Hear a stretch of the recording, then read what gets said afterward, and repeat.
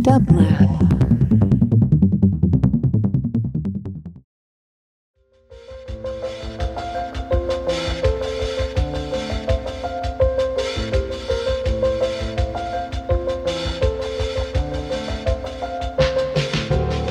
Welcome to the Quarantine Tapes, a daily podcast from Onassis LA and Dublab.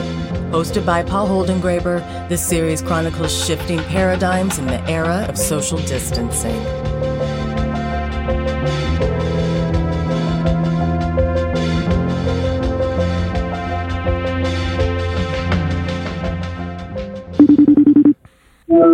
Hello? Hello, could I please speak with Ngũgĩ wa Thiong'o? Yeah, speaking. Hello, this is Paul Holdengraber calling you from the Quarantine Tapes. I'm so delighted that you could take the time to speak to us today. Thank you so much. Well, you're welcome. Tell me, where do I find you, and how have you been living these last 7 or 8 months of this delirious, dire, dark time? I know. As you know, I am currently distinguished professor of English and comparative literature at the University of California, Irvine. Yes. So I live in a place called University Hills, which is literally on the campus, but it has the advantage also of facing the Pacific Ocean. So the Pacific Ocean is literally only 5 minutes away from my home. Yeah. And what have these months been like for you? Well, in a way that yeah, two things. Yes. First of all, that's very interesting. This few months. In a way, it's as if I was prepared for them. First, as you know, I have written an epic called The Perfect Nine in English. It just come out this month, but it came out actually in Kenya last year as Kedamoyuru or Kedamoyuru, right? Now, in this Kedamoyuru, there is an episode involving an invisible foe, right, who cannot be seen. You cannot estimate where he or she is, their shape or look or anything. He is an invisible foe. So in a way, I was anticipating the current invisible foe. So you were imagining. You were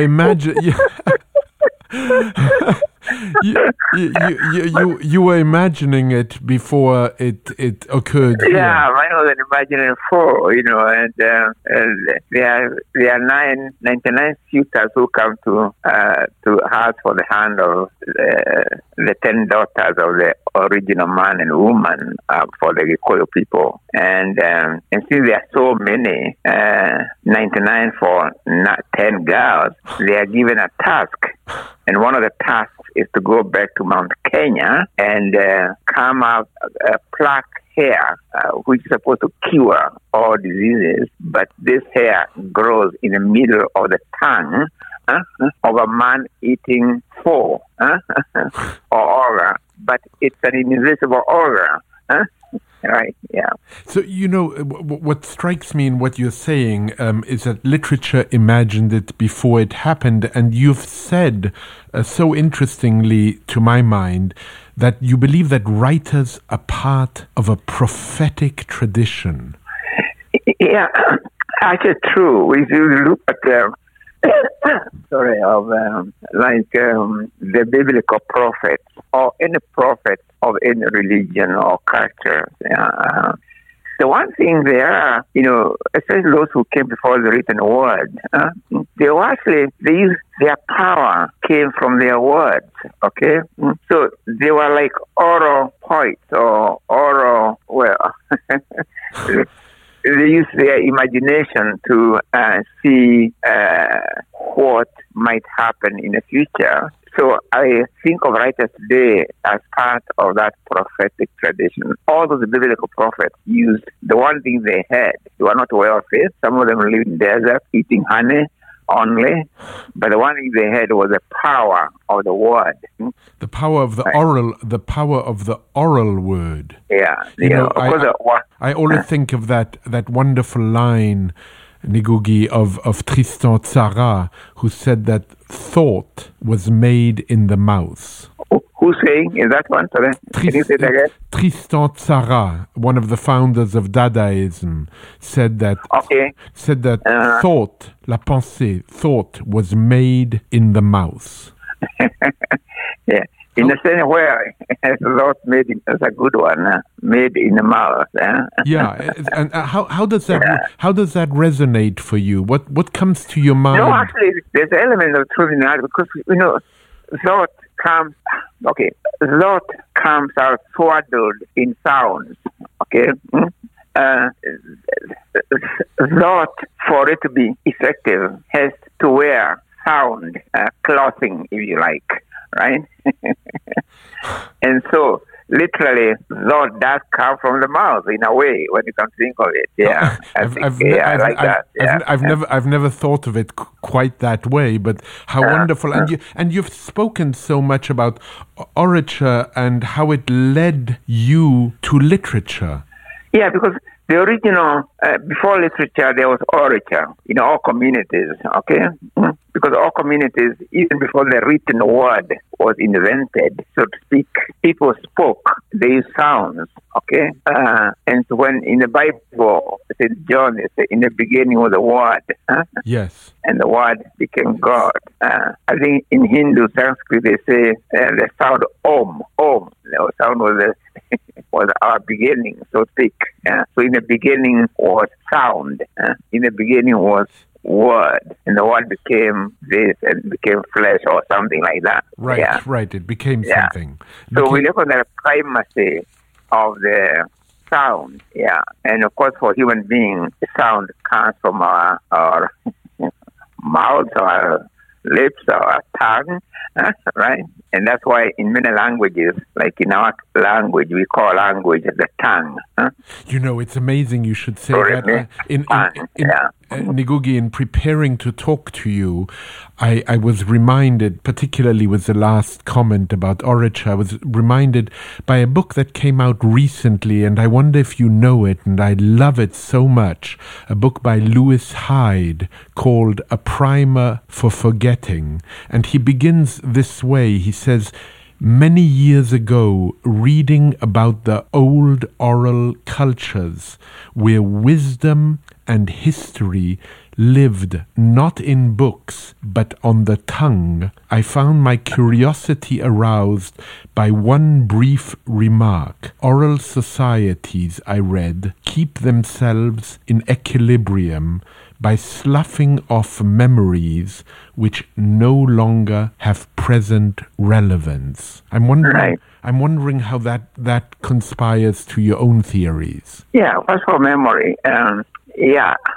First of all, let's be clear. All languages were oral before they became written. So there's a way in which, I think it's Plato, one of the dialogues of Plato, they talk about the relation between the oral and the written. But quite clearly, the spoken word or the spoken sound was prior to its signification by written symbols. Okay, so there's a way in which the written imitates the spoken.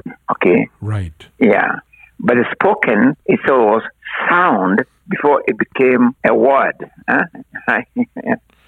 So the sound was prior to the word, so to speak, because the word is organized sound, just like music is organized sound. Right. Words are also organized sound. And there's a similarity between language and music in this way. Every language has its own unique musicality. This is a musicality of language which distinguishes one language from another. And you can never, although translations are great, but it's almost impossible to translate the musicality of one language into another.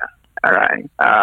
Just like musical instrument, every musical instrument has its own musicality. Say the piano can never sound like the guitar or the violin, but you can play the same melody with the violin or with the piano, and you can tell, oh, that's a piano, but the melody is familiar. You may have heard it, played through violin. Okay. So it means that the piano has its own unique musicality in the same way as the violin has its own musicality, right? And no musicality is higher than another. For instance, you don't say, I like the piano, is the one which is musicality, unique musicality, therefore let us destroy all the other instruments and leave it to the piano. I see. The same really true of languages. I was about to say I see, Ngũgĩ, where you're going, and in a sense, one might say, and correct me if I'm wrong, that knowing many languages is knowing many instruments and perhaps, creating an orchestra. Yeah, when languages come together, just like musical instruments, when the piano and the violin come together, they can form an orchestra or quartet or any other sort of arrangements of instruments. In the same way, languages, when they come together on the basis not of hierarchy, but on the basis of a network of equals, or a network of equal give and take. Right. They actually can enrich each other. Right. And in many translations also, they can also, and they speak one language, which are called translations. You've said something that I find extraordinary. You said monolingualism is the carbon monoxide of civilization. Yes, I say monolingualism is the carbon monoxide of cultures. Yes. And multilingualism is the oxygen of cultures, because one language in a hierarchical relationship to others suffocates the other languages, literally. But in a network equal give and take, they enrich each other, right? Languages have borrowed words from other languages quite happily, yeah. All European languages, actually Western European languages, borrowed from the Greek and from Latin, for instance, okay? And those words borrowed from other languages, really, they become domesticated in a new language, right, and become part of that language. So that way, it enriches that language, but not on the basis of oppressing another language. Yeah, right. No, you've so languages. Yeah, you've spoken so wonderfully when you say, "I believe there is no big or small language." Yes, yeah. The question I don't use minority languages. I don't, because it's like saying, once again, we get the example of musical instruments. Right. You don't say that the piano or the organ is so huge. It's more of a musical instrument than the three-string violin, or I recall people that we used to have one-string violin. Right, called Wadede, you see, but they are not.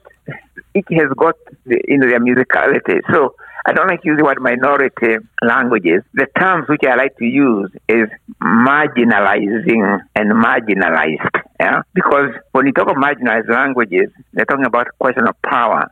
Somebody, a force, a power has marginalized them, right? And then there are those who marginalize others. So all imperial languages marginalize the languages of the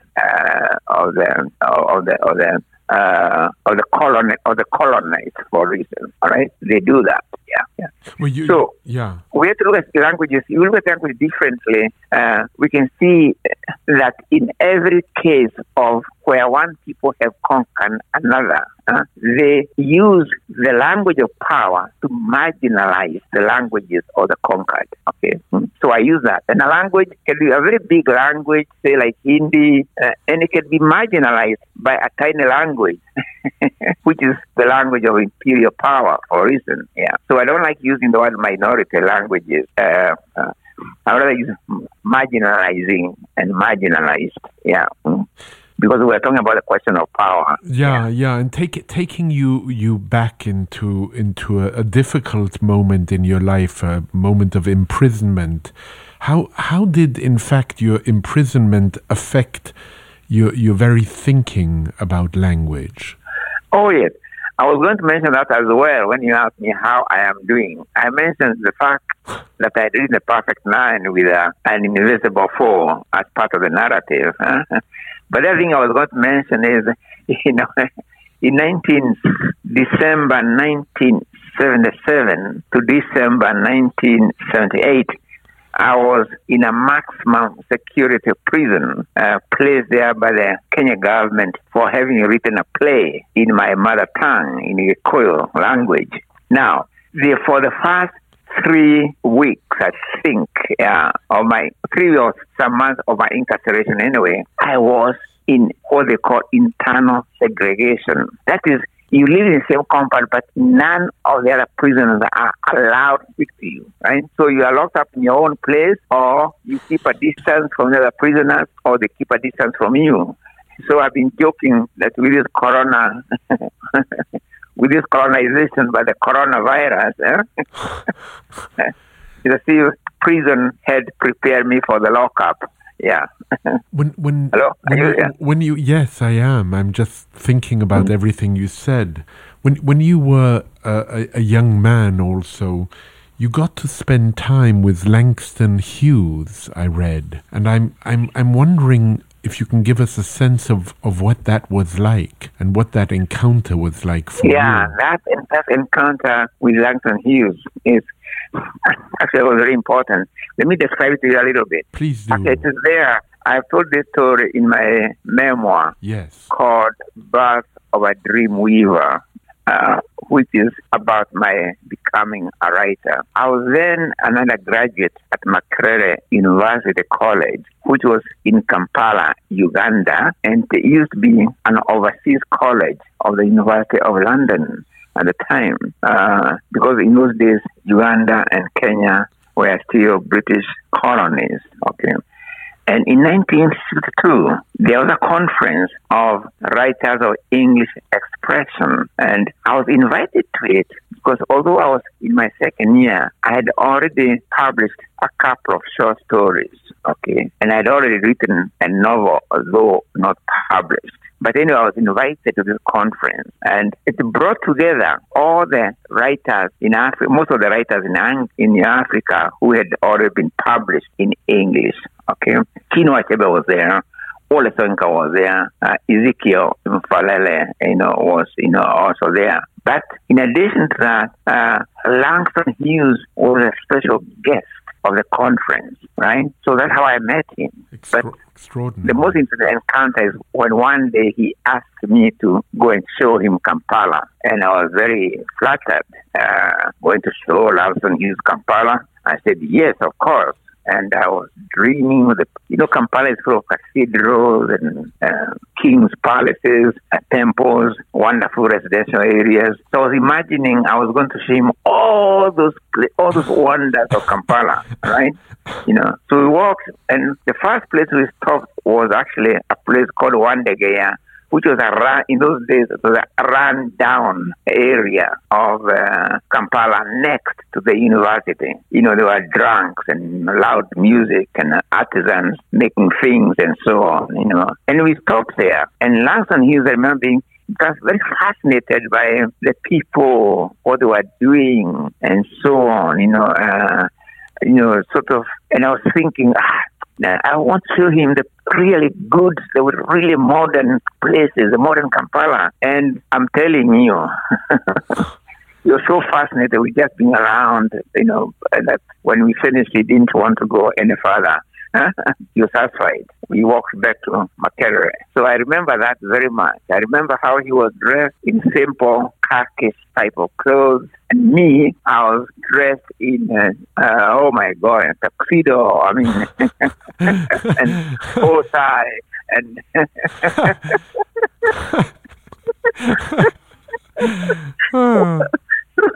so I always remember this very famous writer, so simply dressed. What did it teach you? Almost invisible among the people. Did it teach and you me, something? Yeah. I'm a correct undergraduate, dressed like as if we're going to a cocktail party, and standing out very awkwardly in this place where there are full of drunks and people. brewing illegal beer and, cursing, singing, loud music, and yeah, so I always remember that one, that encounter with Langton Hughes. Yeah. How phenomenal. We were talking about orature before and how it led you to literature. I'm wondering, we were talking about orature before and how it led you to literature. And I'm curious, Ngũgĩ, can you say something more about the role of storytelling in your upbringing? You've said this wonderful line where you say, I believe the best storyteller is the one who has the anxiety of expectation. Oh, yes, yeah.